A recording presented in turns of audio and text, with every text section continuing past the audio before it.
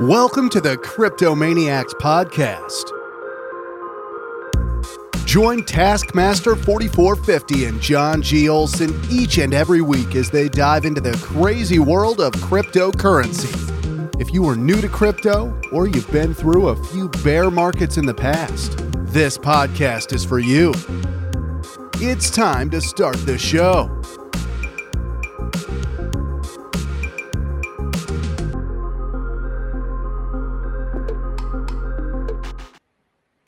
Ladies and gentlemen, children of all ages, welcome to another CryptoManiacs podcast. And the big news, I guess, today is he's back, folks. After surviving the hurricane, dude, that was a gong show for you guys, man. Like it still is. Like, wow. Well, and keep in mind, I'm on the other side of the state, so I mean, we got hit with some winds, but obviously nowhere near the impact that like Cape Coral and Sanibel, got when it hit land. I mean, they were over 150 plus.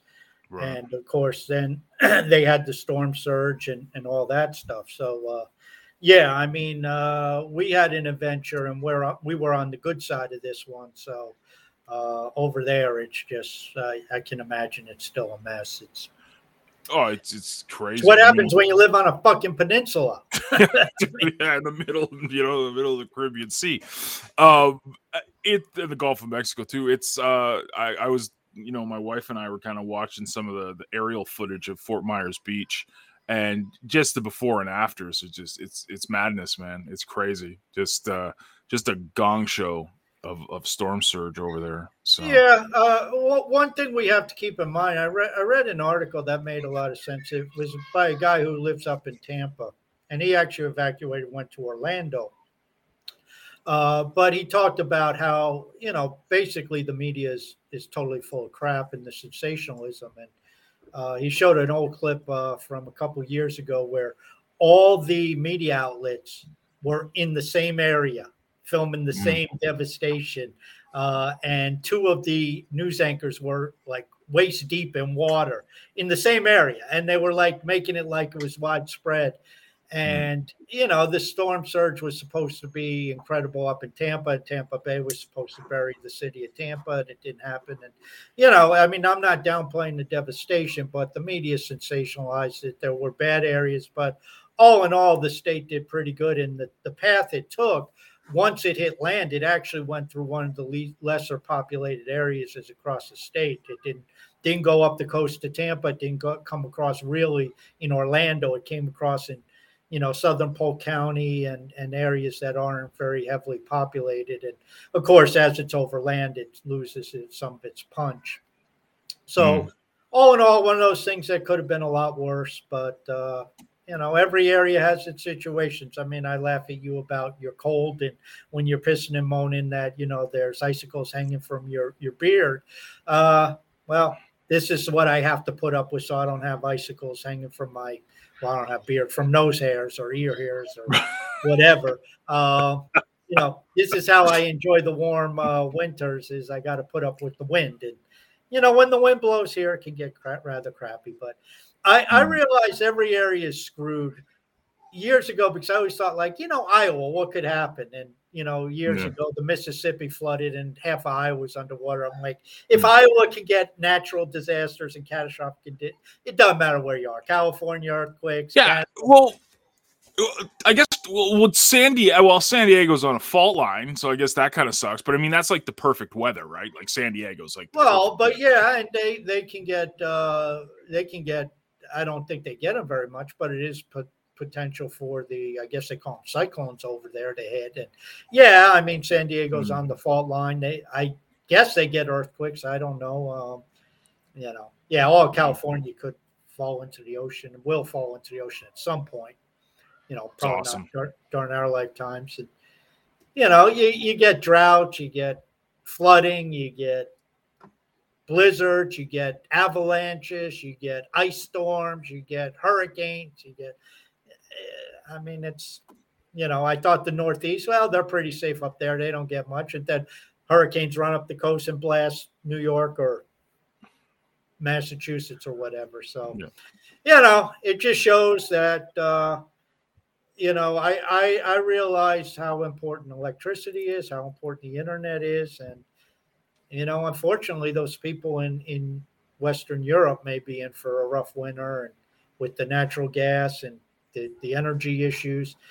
You need energy. I mean, Crazy times. everybody talks about, well, how cold weather. I mean, if you don't keep warm, you can freeze to death, if depending on where you are. I mean, I can piss and moan about, oh, it's so hot, the AC's out, the power's out. I'm not going to die. Right, man. Up where you guys are, you don't have energy in the middle of January. That could be catastrophic. Yeah, it's quite the place where we live. It's kind of it's the prairies, middle of nowhere, Alberta. And the odd wildlife you get, and kind of going off here on random stuff on a Tuesday. But it's plains. It's the plain states. Like, so you can see your dog run away for 5 miles. Like, basically, it's.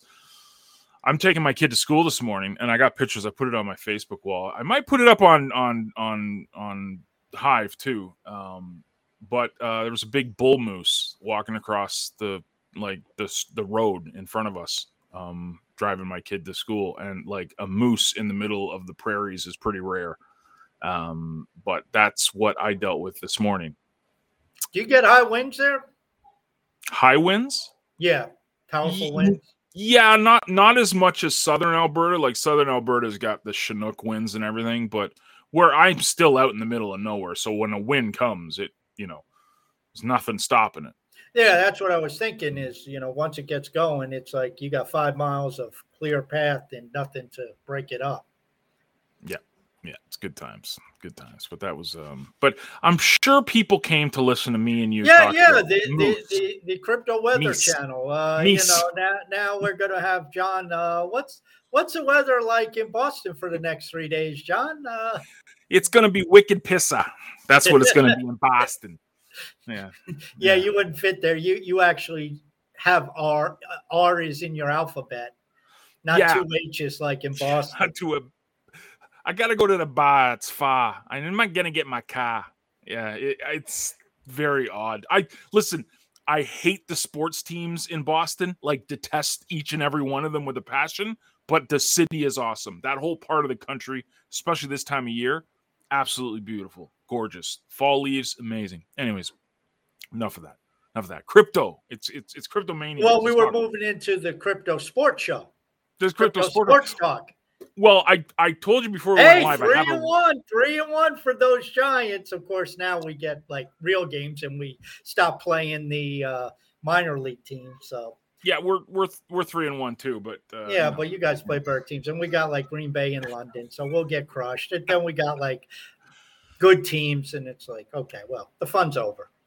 But that's good. Don't worry, man. Enjoy it, G-Man. I'm rooting for you. So I mentioned to you before we went live that I have a little bit of a rant, and it's crypto related, but not so. So I was trying with all my power. It's not even all my power. I was hoping, crossing fingers, that I'd be able to get to Splinterfest that is starting this week in Las Vegas. And if people are not aware of it, this is the first ever Splinterlands offline conference meetup extravaganza. And I was, I was so excited. Blaine and I were going to meet. We were going to go down there and meet up, and we were going to go, and a whole bunch of people from the CTP community were going. Obviously, the Splinterlands community is going. It's quite the event. My rant is that even though my glorious country decided to lift the ban so us unvaccinated folk can travel to and from, your country has yet to lift it. So I'm not allowed into your country because I don't have my needle. So I'm very upset because I really wanted to go to Splinterfest. I found my passport and everything. Had to dust it off because I haven't been in the States in like half a decade. But I'm upset, man. I was really looking forward to going to Splinterfest. And it's only about a day's drive from here. So it's extra annoying to me. So that's my rant. America. Well, I told Dan that, Dan's really promoting Mexico and saying, how bad America is, how great Mexico is. And I said, okay, well, I'll be the guy swimming across the Rio Grande the other way, trying to get into Mexico illegally. He said, don't worry, I know a guy who'll get you in. I know a guy, right? I know a guy. I know a guy who can get you in. I mean, it's. I mean, I don't know. It's the absurdity of it, and we can get into a lot of different things. I mean, it all stems, and this does lead into crypto. It comes down to freedoms. It comes down to tyranny. It comes down to these layers of the system that are erected and have been over decades, whether you look at money, whether you look at banking, whether you look at regulation, whether you look at the healthcare system, whether you look at the politics, and I don't know, I think you have it pretty much in Canada, the two-party system, which we have here, which is, but it's two. And the two-party system is really one, because it's like, okay, everything is theater. You look at the work environment, the corporate world, all of this stuff. There's none of it that you can really point to, in my opinion, and say this advances freedom. And now you can argue what's at the cause and where the root is and what you need to attack. Is it government? Is it major corporations? Is it money system? Is it the banking system? What is it? But I think with cryptocurrency, but unfortunately, cryptocurrency is being prostituted, and the original tenets, values of cryptocurrency, which again aren't much different than the tenets and values that the original internet people had, are now being lost because, of course, it's Lambos and money and Wall Street and, how do I get rich and all this other stuff. And unfortunately, that's what we have to keep fighting. We have to keep building the infrastructure. And, you cannot depend on, and I think the situation with Ethereum the last couple of weeks is, and maybe it's people's minds running away from them. I don't know. But we obviously have major centralization issues with Ethereum have been exposed. And now people are starting to say, including me, well, since none of these countries other than China are really ready for a CBDC, do they build something on Ethereum? Now, all of a sudden, they use Ethereum infrastructure, which is global, for their CBDCs, and then they can rush them out. And, these are certain things that are starting to come in. You have in the United States, the SEC just going hell bent, and, everything's a security, and we're just going to go after everything. And who gives a shit what the laws are? We'll write them as we go through enforcement. And this is what we're up against. So, we have to keep building the infrastructure. We have to keep decentralizing our token, or distributing our token, We have to keep working on protecting HBD and pushing it further out and having derivatives and removing the attack vectors, because this is so important. Same with threads. Leo Finance came with threads. It's a container built on Hive. It's at the base layer. This is not exclusive to Leo Finance, yet I have yet to see another front end tap into it. We need other front ends to tap into it. So if leofinance.io gets whacked, you still can use threads. You can still put out your quote unquote online tweets to get the information out there, to get the immutable information out there, so your voice can still be heard. This is where I think it is crucial. Well, going back to what you're talking about with all the the powers that be. Remember, this is all for our protection task. I know. It's completely for it's. Grown adults cannot make our own decisions, so we need the government. Big Brother. Well, that's why there's in the United States, and I presume Canada has a similar rule or law in place of accredited investor. You're just unless you have a lot of money, you're just too stupid to invest unless we tell you what you can invest in, because you're just too bloody stupid. You don't have enough money to be intelligent enough. That's and just like you said, this is about freedom, and I'm not going to try to get too political because I'm sometimes I vote this, sometimes I vote that. I don't even vote. That's how political I am. But I mean, the thing is like, I take that back. I just lied to everybody. I vote for Hive proposals and I vote for Very witnesses nice. on Hive. So I do vote, but I don't vote in the political campaigns or the political elections. I don't vote in them in the United States. This is why crypto, I truly believe, has not yet become mass adopted. It's not that we don't have the technology there. It's not that we don't have the scalability, even though there's just some issues. It's that I think that the powers that be know that this decouples their ability to control people. And, again, a little conspiracy theorists with our little tinfoil hats on, like George Carlin famously said, it's a big party and you and I aren't in it. And that's what it's been like until crypto. Now, crypto comes along, and here comes the ability for people to basically bank themselves. Being an accredited, you don't need to be an accredited investor, especially on Hive. If you believe in a project, you delegate Hive power to them. That's your investment, or you buy the fucking token. You buy the token. And if you lose your money, tough crap. Yeah. It's like, like, am I going like hell bent that a token I bought on Hive Engine went to zero? Like, no. It's like, oh, I need to call the SEC because of this. But well, you didn't. But think of Mark Cuban. He got into Ethereum. He was talking about DeFi on Ethereum, how wonderful it is, until he got rug pulled. Then he started calling for regulation. Of course, and he is an accredited investor, and that's the mindset. It's like, well, you were the dumbass who thought you were entitled to 10,000% return APR for the first 22 days or whatever, and it turned out to be a scam. Gee, what a shock! Do you think this is why? Is it because like people are just like, we can't have good things? Is that why, or is there really like we almost like are not mature enough to handle this, or is it just like, what is it that's stopping us as a species to say, okay, enough of this? We're pussies. We're wimps. I mean, really, it's people don't take responsibility. They blame everybody else, and a lot of it is the education system these days. They churn out obedient little bots so we can prepare you to get a job, not to run a business, not to start your own company, to get a job.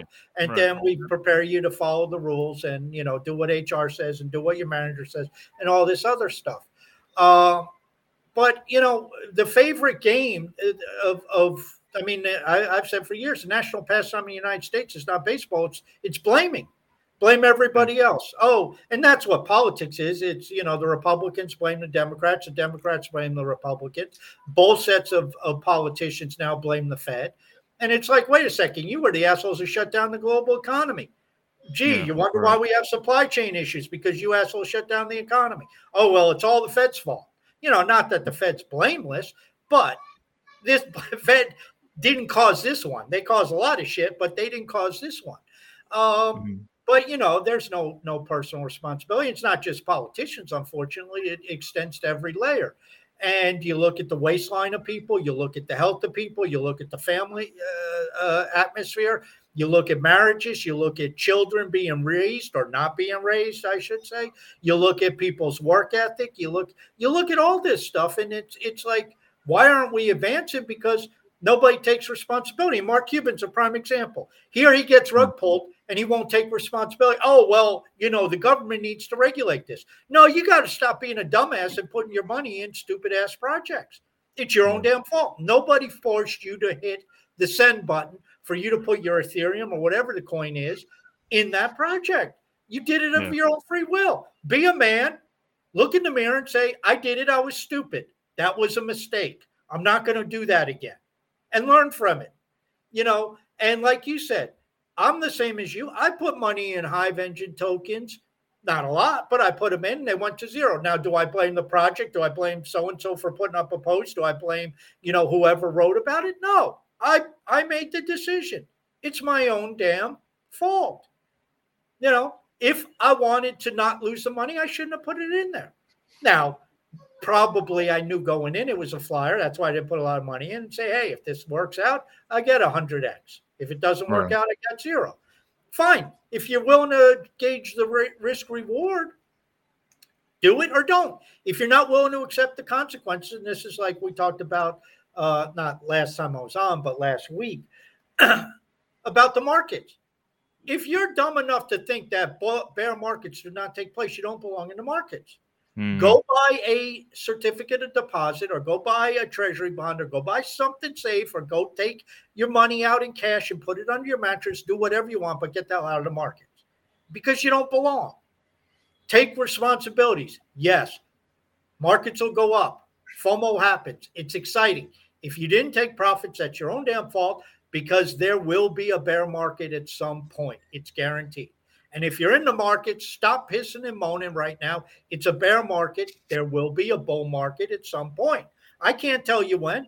I just can tell you this fall, this winter, this next spring, some point in time, there will be a bull market. I don't know how long it'll last, the bear, but there will be a bull. If you're still in, then you have the opportunity, and you should learn the lesson of not taking the profits when you could have, or learn the lesson that, you know what, I'll ride the ups and downs because I believe in what I'm in, and I'm not looking at where I'm at in 2022. I'm looking at 2028, 2030. If you have a long-term focus and dependent on the asset, okay, that might be a valid way to go, like with Bitcoin, with Tesla, with Apple, some of these things that do have some good long-term prospects. Beating a dead horse and stuff we always talk about here. But maybe someone needs to hear this today. This is why use case is so important. Fun story. I don't know if you were paying it. You've kind of been going through power outages and stuff in Florida, but over the past couple of days, or maybe even a week or so, Hive has been a part of this online poll battle of the blockchains thing. I kind of saw a little bit about it. I didn't get into it, and like you said, I missed a part of it because I was down. So we got to the final, right? I mean, Hive is just, especially Hive Twitter, filled with real people, heaven forbid. And the community came together and got us to the final battle, let's say. And this is, I'm going to go over the play-by-play here. It was absolutely hilarious to watch because we were up, and then all of a sudden, in the span of like 5 minutes, like 1,800 votes went to Proton. I've never heard of this blockchain in my life. It's apparently a thing. Never heard of it. But whoever owns this blockchain, and we'll get to that in a second, paid for bots to come and vote for this poll. And this wasn't a poll by like Binance. It wasn't a poll by like, Coin Market Cap or something. This was a poll by some dude.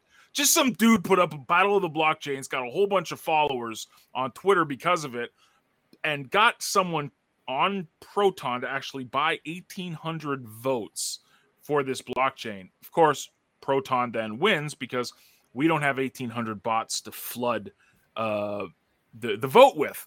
And, we're kind of like, people on Hive are kind of calling it out. Like, this is bull. Like, what are you guys doing? Like, really? You cheated over a poll like this? And the guy's like, someone from Proton's like, well, our CEO is a marketing expert, and we're just like the Hive community and myself. I'm reading this. I can just imagine that person probably got blasted. CEO. Yeah, CEO of a blockchain. That's what I'm thinking. Like, these guys are literally promoting that, first of all, they used bots, and second of all, that they have a CEO and a head of marketing for that blockchain. And it's just like, it's all bull. It's all bull. People saying they want decentralization in crypto. It's all bogus, folks. They want green candles. That's all they want. That's all they want. They don't care about decentralization. They don't care about actually having the technology behind these products. And they most certainly don't care about use case, because if they did, guess who would win 10 times out of 10? It's Tron, for sure. Like, another, like, look, there's this thing, Crypto Dude, really good guy. Follow. He's part of the Hive, and he's on Twitter all the time. And he was Binance put a thing up this morning, like what blockchain has the most use case and the littlest recognition, and then he puts Hive, because he's a Hivean, and then there's some bot that comes on the bottom with a screenshot of Solana with like 1 million users and like no other blockchain near it. It's like, yeah, guess why? It's like Tron's got trillions of users, but they're all bots. All of these blockchains are and to give Tron credit, at least it stays up. Solana, from what I'm reading, can't even stay up. Exactly. Yeah, exactly. Well, anyways, that's my I'm a fan of the work of They Call Me Dan and Starkers. And they've been pounding that, what you've been saying, for a while. And you're right. They don't care till they care. And they're going to care when this shit starts. Suddenly, a lot of people are caring a lot about Ethereum and its token distribution now that they switched to proof of stake. Nobody gave a shit before. Now coin voting is suddenly getting even a worse rap, because the second largest blockchain, it's realized the coin voting as it's set up, and it's not coin voting, it's proof of stake coin voting, is a problem. And the fact that if you have the most stake in the pool of blockchain production, if you have 60% of stake, you got a 60% chance of validating any block. Well, the laws of averages are going to play out that you're probably going to be somewhere in that area long term. You're going to be maybe 58, 62, somewhere in there. But it's all going to work out that that pool is going to do 60% of the blocks. And, this is a problem, and suddenly everybody's starting to realize it. And, you start to see Elon and Jack Dorsey, DSO, and it's like everybody on Twitter said, Jack's trying to build Hive. Well, guess what? I've been saying for years, Hive's the blockchain Vitalik wants to create. He's trying to create Hive, but he can't. He's stuck in what he's stuck in. So Ethereum land. Yeah. Well, it's and I freely admit I've been brainwashed by Dan and Starkers. I've listened to them. I'm on CTT. So, what they say makes sense.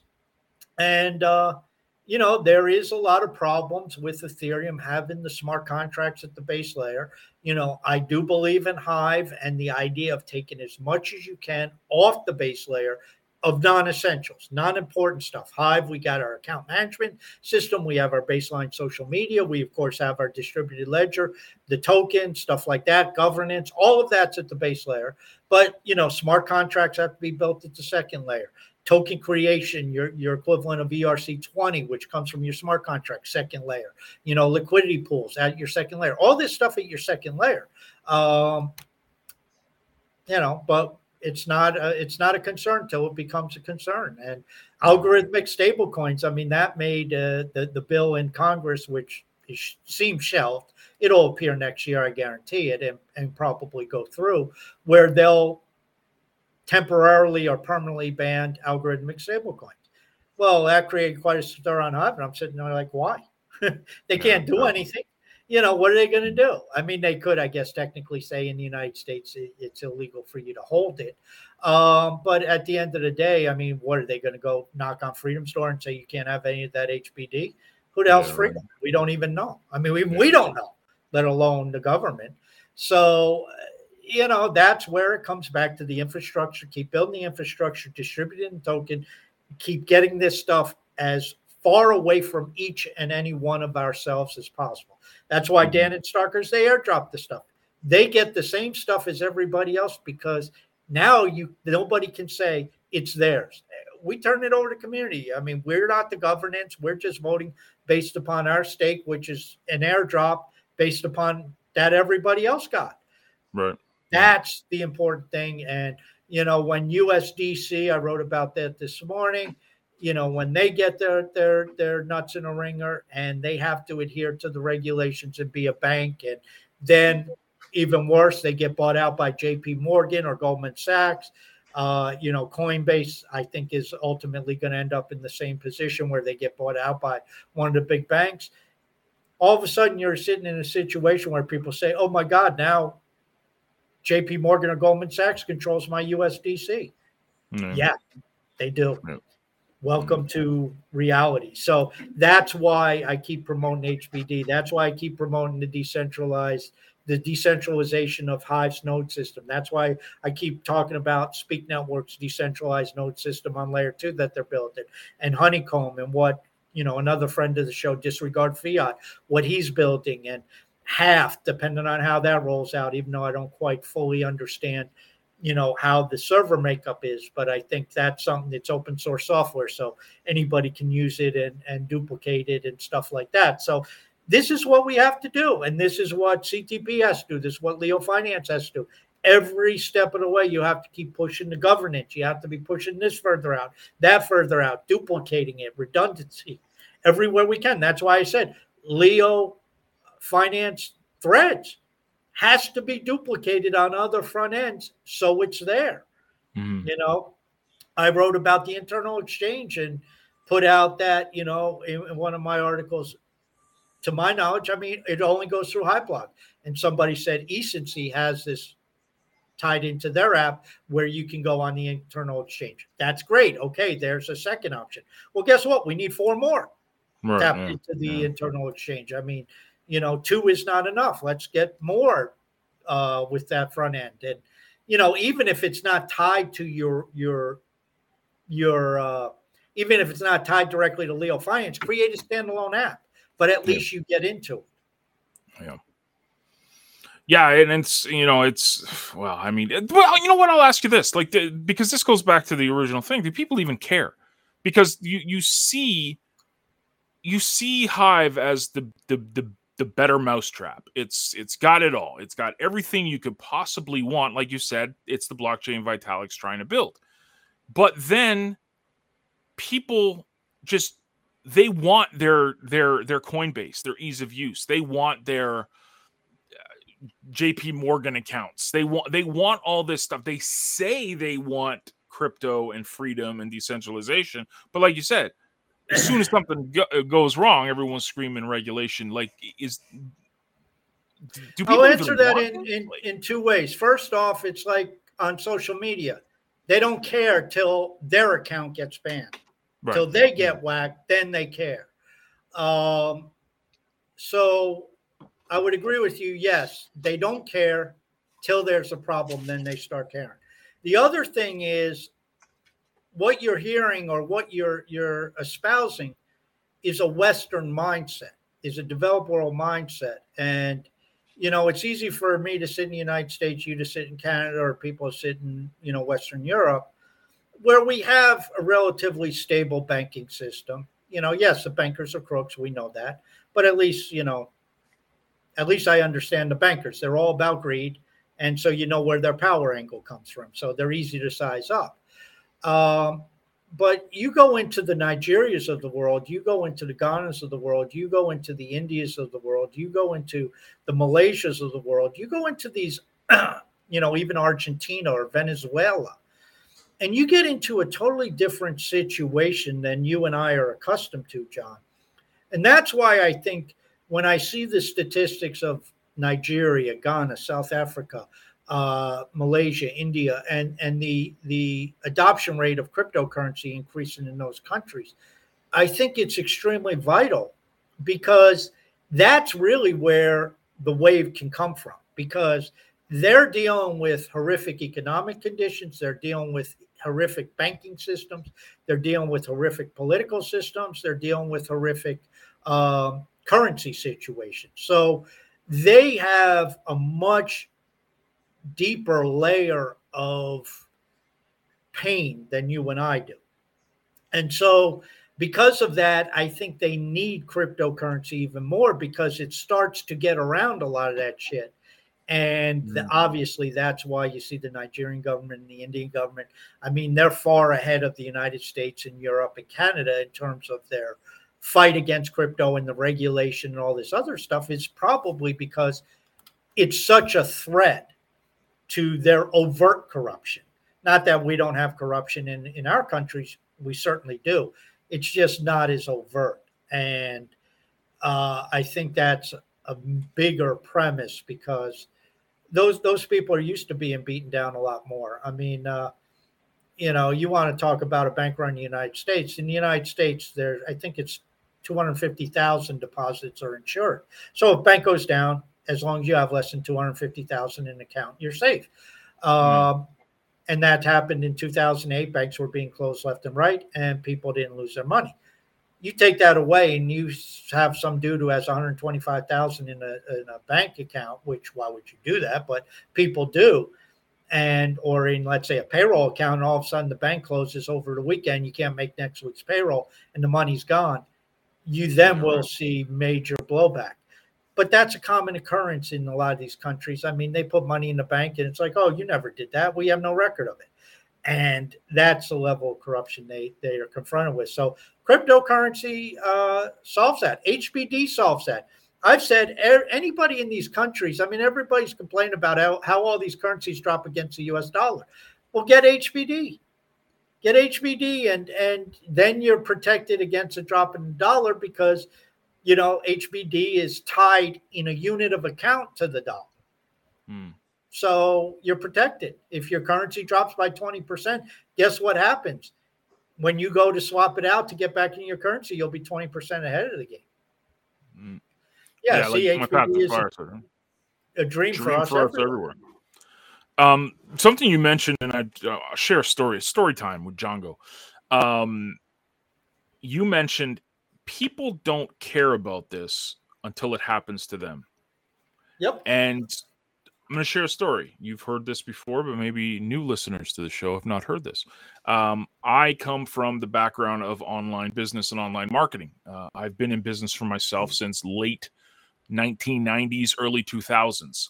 I got involved in this company back then called PayPal, basically when it started. So when Elon Musk was the owner of PayPal, that's when I got into this stuff and used it, because before that, to send and receive payments, you guys don't even understand what it was like. You literally had to send physical checks, or there was this thing called e-gold, where you had to get digital gold. You had to get physical gold, transfer it into digital gold, and then that's how you would send and receive payments, or you'd write a check and send it snail mail.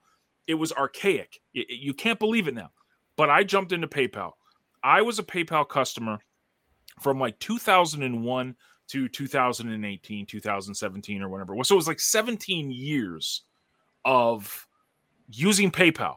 Throughout those years, this is what PayPal was famous for.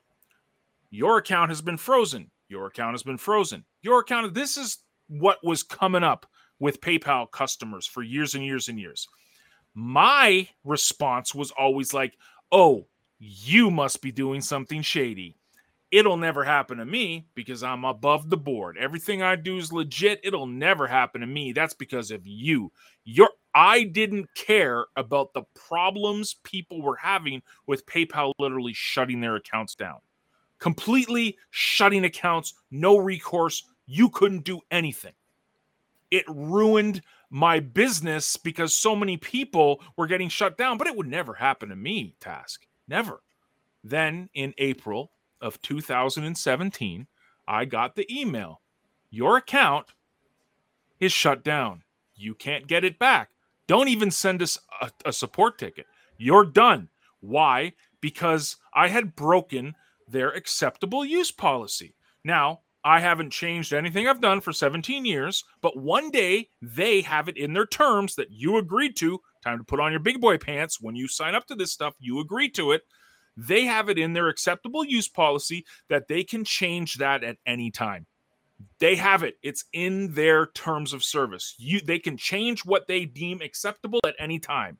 So they changed what they deemed acceptable, and my account got shut down after 17 years of paying for 2 mortgages, putting my kid through school, paying bills, everything, you name it. Nothing.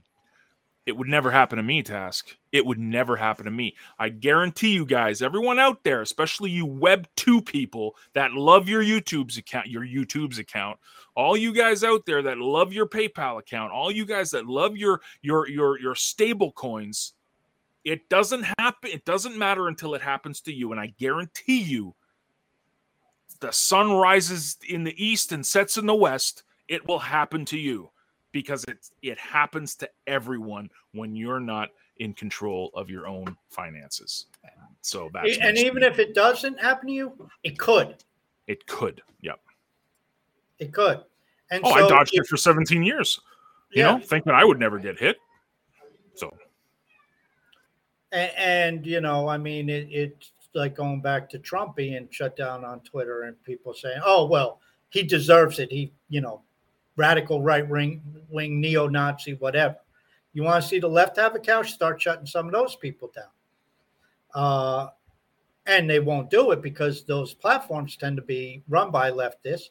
But what happens if a right-wing platform becomes a popular medium? Not a right-wing platform, but a platform run by right-wingers who build the infrastructure, and that becomes popular, and then those people start to say, "Oh, you're spreading hate speech because of that left-wing propaganda," and they start those people down. You'll see the left screaming to high heaven about it, and that's the thing. What's acceptable today, tomorrow, like you said, if they change their terms of service, may not be.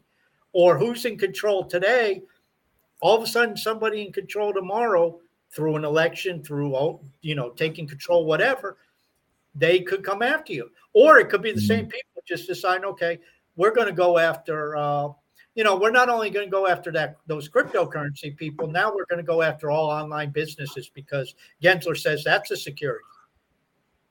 But that's what's happening. You're seeing that. It's harder and harder. I'm not going to name names, but we have a payment processor on top of Hive Pay and everything we use for Hive. They've been serving us great, for 4 years. But I know at the drop of the dime, they'll shut us down in a second. We actually got a notice from them the other day saying, "Hey, what do you sell? Because we need to look at what you sell." And, as soon as I sent it off to Blaine, I was like, "Oh, here we go again." Like it was like, "Oh, here we go." But everything's fine. I mean, for now, we send off all the documentation they needed and everything's fine. So right now we're okay. But just like you said, it could change at the drop of a dime. And who's ever in power or whatever the popular opinion is of the day, right? That's where that company will go. Because a company doesn't care about what's right or wrong. They care about what their shareholders, what their owners, what they... Uh-oh, I think he froze. Why, the beginning of this, why crypto is so important is because it's the freedom. The freedom, I don't need to getting censored on Hive. I don't need to worry about my HBD or my Hive being taken away unless I do something stupid. Personal responsibility. That's true on Hive, but now with the way Ethereum's shaped up, if that Ethereum pool, the major Ethereum pool doesn't like you, or they're in bed with the government, or they're in bed with JP Morgan, or I wrote an article how Deutsche Telekom is setting up a node. And, if they're setting up a node, you can foresee the big banks, you can see everybody setting up a node because, to them, 45K is nothing. They could, that's a rounding error on their balance sheet. So they could go out and get 45K worth of Ethereum or the 32 Ethereum, whatever it amounts to in USD, and set up this node. But then guess what? If all JP Morgan people stake their Ethereum with the JP Morgan node and JP Morgan becomes the biggest node processor, guess what? You have a blockchain that's run by JP Morgan. And they can do whatever the hell they want.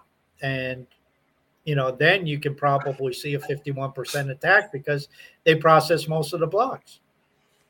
I always knew there was a reason why I didn't like Ethereum. Well, but this holds for most of the blockchains outside of Bitcoin. For sure.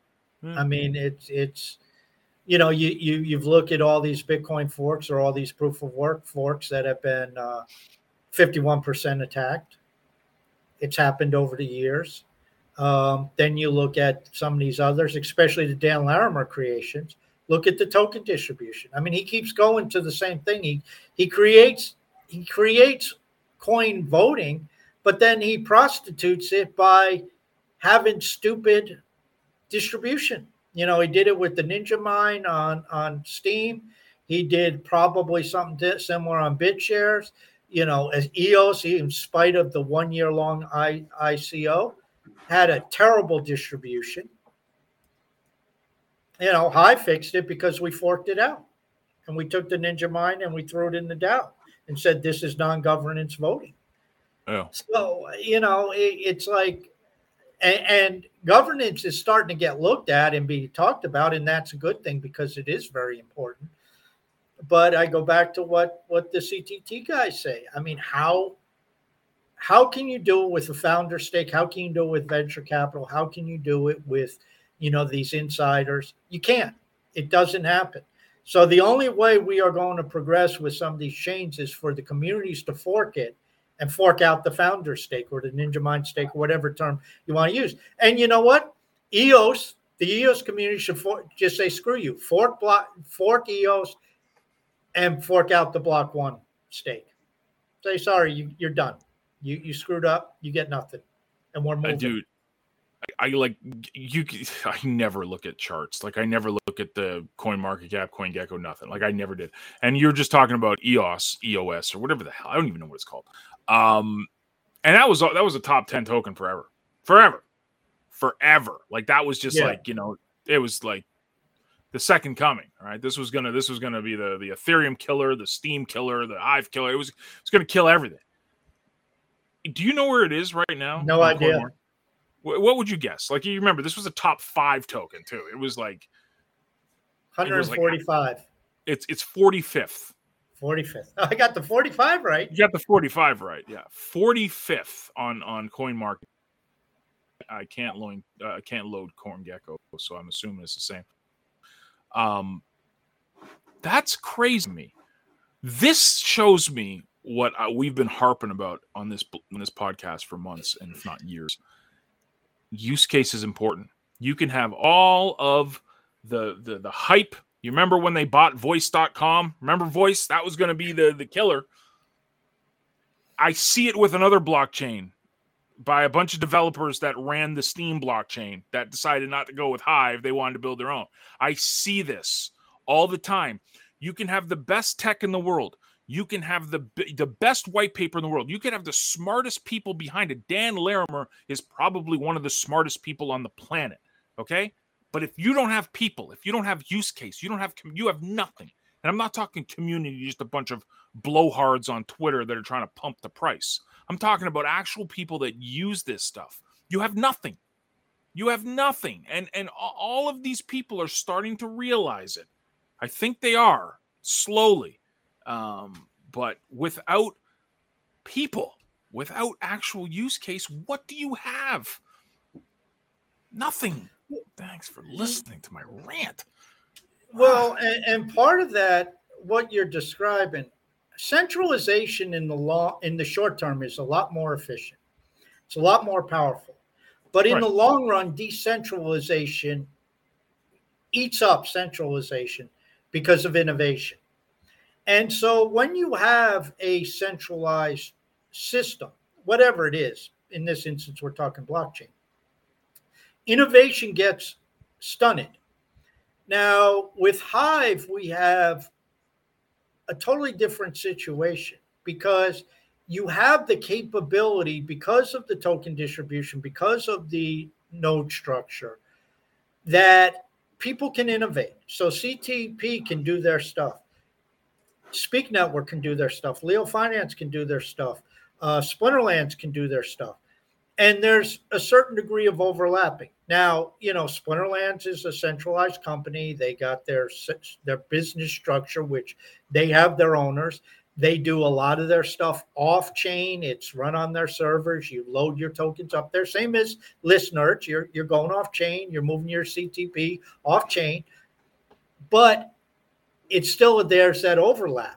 And, you know, people are building, as we've talked with last month with all the Splinterland stuff, you know, people start to develop businesses around Splinterland. Right. Yep. So that's where you get your innovation and that's where you get your creativity. And so you look at a Peak D, which is an application on Hive, But then you look at HiveFest and how these guys are tied into and financed through the DHF for open source software that they're trying to create for different things. And I think one of the things they are actually doing is trying to update and do a different front end for the internal exchange. But those are things that you start to see. And then you get to Speak Network doing layer 2 infrastructure. Then you get Half. And you're not going to get that when you're dependent on Justin Sun and his developers for creating everything. And Right. It's just not going to happen. And so that's where Hive in the short run might be a little slow on the uptake. But I think in the long run, we're going to start to pass most of what is out there because we have the scalability, we have the infrastructure, we have the technology, and we're building layer 2 infrastructure, Half, Speak Network. We're starting to get other projects going different directions. We're getting gaming. Splinterlands is leading the charge there, but you have Rising Star, you have CyberX, you have, Ragnarok being worked on. You have all these different games that, Exode, we've had Lindos on, all in varying degrees of development. And I don't know what's going to be successful, what isn't. But when all of a sudden you got 5, 6, 7 games moving forward at some pace, something's going to break through. Some of them. And, this is simply what it's about. And, I think it's just like you said, that's the community, use case, utility. Very, very important. And that's what, when you come back to the Hive token, and I focus on HBD a lot, but people say, well, it's the same structure as UST and Terra. Well, but there was no use case for that damn blockchain. There was no use case for the backing token. Who the hell, other than speculation, who the hell cares about it? Right. With Hive, and then after the Hardfork, which by the way is in a week if it's still on for the 11th, after a Hardfork, there's a bigger use case for Hive. You power it up, you can delegate your resource credits. Yep. I mean, that's a big, major breakthrough compared to where we are right now.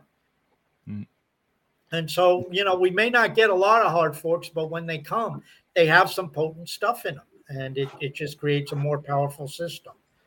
So I realized that is the 11th. So for the Hardfork 26. So that means our guest Brian of London next week will be it'll be a Hardfork party.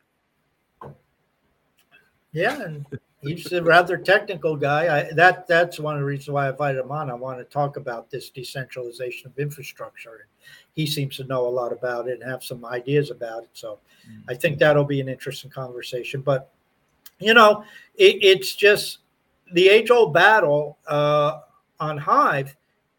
And people talk about marketing and getting it known. And you and I, since we started this show, we've had the same view. We've espoused it. It's up to the applications to get the word out, to get users, to get people interested. And other than Splinterlands, nobody's done that. And that's the difference is CTP has to get people to Hive. Not to Hive. They have to get people to listeners. They have to get people to project, whatever you guys are calling my Project Task, we'll call it. Project Task. I was going to call it Project Blankish. Blankish. No, Project Task, the one that I like. Project and Task. You got other things. And, that's where it comes down to. And you can build all the infrastructure, but people aren't drawn by infrastructure. They don't give a crap. They need to know. Use something. It's a game. People are attracted to Splinterlands, not because it's on Hive. People playing Splinterlands don't give a shit about Hive. They care about Splinterlands, and that's what Splinterlands does. I was watching Splinterlands put out a tweet today, and one of the official sponsors is Hive to Splinterfest, and the official Hive Blocks account tweets out that Crimson Clad is going to be doing a talk at Splinterfest, and she's going to be talking about Hive, and the Hive Blocks account is like, yeah, this is the technology that Splinterlands is on. And I'm sitting there reading it, and it's like, it's so funny for us on Hive. We know this. We wear it like a badge. Like Splinterlands is ours. Like, it's part of Hive. But for the majority of the people that actually play Splinterlands, and this is actually a good thing, they don't even know it's on Hive. It's in the background. It's the technical stuff that runs your computer, and the technical stuff that runs your iPhone or your Google Android. It's the technical stuff that runs your TV. Do you know how a TV works? No, but everyone's got one. That's what we need. Yabba and I had this conversation years ago, and he basically said the same thing I've said about AWS, and he said Hive. Well, at that time it was Steam. Right. We need to make it like AWS, where it's just in the background, nobody knows it's running. And obviously, that's the approach they've taken with Splinterlands. It's like you said, they have been successful. They promote Splinterlands. They don't promote Hive. Yeah. Now, the only thing that's tied to Hive is you need a Hive account to play Splinterlands, I think. And maybe you don't even. I don't know. The custom JSONs and stuff is all on Hive. Right? I understand that, but people don't give a shit about custom JSON. Right. Can you play Splinterlands without a Hive account? I don't think you can. You can't use a Google. No. Okay, so you need a Hive account to play Splinterlands. So they use a Hive account management system. Yes, they use custom JSONs for certain things, but nobody cares about that. And then you have your tokens and your assets. And the fact is that it's in your wallet. If you take it offline, okay, it goes to Hive Engine, but it's still in your Hive account or Hive-related account. That's sign up with Hive. That's what I've said for years. We need to get that out there. We have an account management system. Instead of sign up with Twitter, sign up with Google, sign up with Facebook, sign up with Hive. Yeah. Have all these different projects integrate the Hive account management system. Then people get a Hive account. Then what they do with the app doesn't matter. Right. Yeah. If it's tokenized, then you have access to your Deluxe wallet and your Splinterland server and whatever your List Nerds account. I mean, you have the ability to get into all this stuff. Well, you and I have been talking about this for years, and just before we get out of here, just how important this is, that it's not up to Hive to promote Hive. It's up to the apps to promote the apps. And the marketing is not, everyone's screaming, oh, Hive needs what are you marketing? A user? Like, what are you going to market? Like, come to Hive. Okay. How about come to an app that teaches you about Hive? Now you're marketing the app, not necessarily Hive. Yeah, if you're going to market Hive, you need to market to the developers. Yeah. But they won't necessarily come here because it's not the flashy token. Ethereum's the flashy. Solana's the flashy. So yeah, but it's a pain in the ass to build upon. And absolutely. So you need to market to the developers, and maybe half is going to be a major aid on this one. I don't know. Seems the people I've talked to who really understand development say half is going to be a major boom. We've had Block Trades on a couple times. He said there's nothing out there like this. You basically go to a blockchain, you got to be, somebody on your team has to be a blockchain developer. They have to understand it. And especially if you're going with the EVMs, you better understand Solidity. With half, you don't need that. You just need to be a website developer, and you can build on Hive. So, that's really what it comes down to. And, I'm sure there's more to it than just building websites, but at least if we can take that learning curve out of it, we talk ease of use from the user perspective. There has to be an ease of use for the developer because not everybody is C++ out there. Yep. Well, Blaine loves it. We were talking about that yesterday. So, if this is the thing, and what's exciting is that we are a week away from this. We're a week away from seeing a lot of this stuff that should attract more development, and a lot of us, users may not notice it right away, but this is the stuff that matters, and the back end stuff, so that it continues to grow. So, I'm excited for it. It's like going into a desolate area. We notice when new hotels go up and new bars and shopping centers and all that. we don't pay attention when they're driving into the forest, clearing the forest for the road. Exactly. You know, the infrastructure, the pipe, you know, that's very, very important. And I presume half will be released at the same time. I mean, it's not tied to the blockchain in the sense that, you know, the hard fork, they could do it at separate times. The intention, from what I understood, was they wanted to correlate them together. So I presume half will go live at the same time. I don't know, but you know, that's beyond me. But yeah, I mean, it's a lot of this hard fork is not sexy for you and I. The only thing we'll probably even notice is resource credits, but they're having the size of the freaking blockchain, you know, in terms of what needs to run on the server. That probably explained, because you can sit here and say, you know what, we can downgrade our server. I mean, we don't need to run a node that's as big, because it just went from, I don't know, 700 gigabytes to 350 gigabytes. Well, now we can run a 500 gig server and, you know, for the next 4 months, 5 months, year, and save a little bit of money. Yep. You know, all the data, the blockchain, the node that does the block is compressing the data and sending the data out to every other node compressed. So those nodes don't have to compress it. How's that? Just think of that from an efficiency standpoint. With 120 nodes or whatever there are, they all get the data compressed. You know, all of a sudden, new block, it comes in compressed already. That has to, I mean, just think of how hard this system has to work to do all that. And now that's been removed. I mean, I don't know what that equates to in scalability or in efficiency or in dollars, or I don't know what it equates to, but it has to be something. Yep. There you go. We did it, guys. Thank you for listening. Another episode, and we're very thankful Task had power this time. So's Task. So's Task. For reasons more than the show. I like warm showers, although, very good, you know, a cold shower in Florida when it's 85 degrees is not the end of the world, but. Yeah, true. Appreciate you guys listening in. Zach and My Path to Fire on YouTube, as well as everyone watching it on Vim. Thank you guys. Everyone listening to the replay, be sure to subscribe on Spotify, Apple Podcasts, wherever you get your podcasts. And watch us on 3Speak.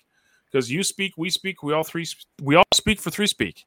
Like, I should do the motto marketing for them. No, you should have somebody embroider that on an Afghan or something. Yeah, on a hand if I could find fitted hats, I'd get the 3Speak logo and put it on my hat from now on. I just can't find fitted hats anymore. It's hard to find fitted hats. Anyways, that's for another rant. The struggles of your life, John. It's yeah. Anyways, be good to each other. We'll see you guys on Friday for the Q&A session. Ciao. Thanks for listening to the CryptoManiacs podcast. We hope you enjoyed the show and look forward to hanging out with you again next week.